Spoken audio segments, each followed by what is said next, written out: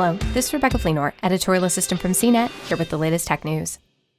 Apple has reduced planned production of its AirPods wireless earphones by 25 to 35 million units this year, or approximately 25 to 30%.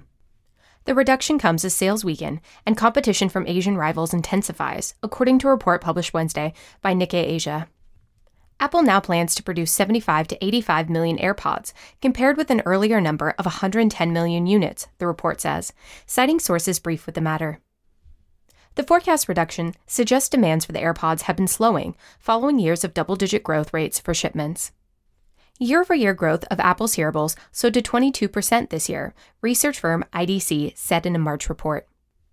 The slowing growth reflects the huge amount of adoption of AirPods that the market has seen in recent quarters.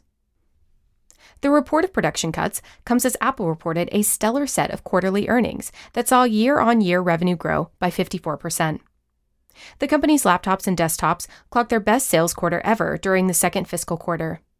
That amounted to $9.1 billion in sales, higher than the iPad, Apple Watch, or AirPods.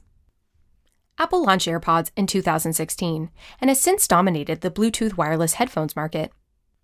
Following the launch of AirPods, Asian rivals including Samsung and Xiaomi have launched similar wireless earphones, which in the case of Xiaomi, at least, are retailing for significantly less than AirPods. Xiaomi's hearable line has grown 55% since last year, according to IDC's March report. Apple declined to comment on the AirPods production cuts. For more of the latest tech news, visit cnet.com.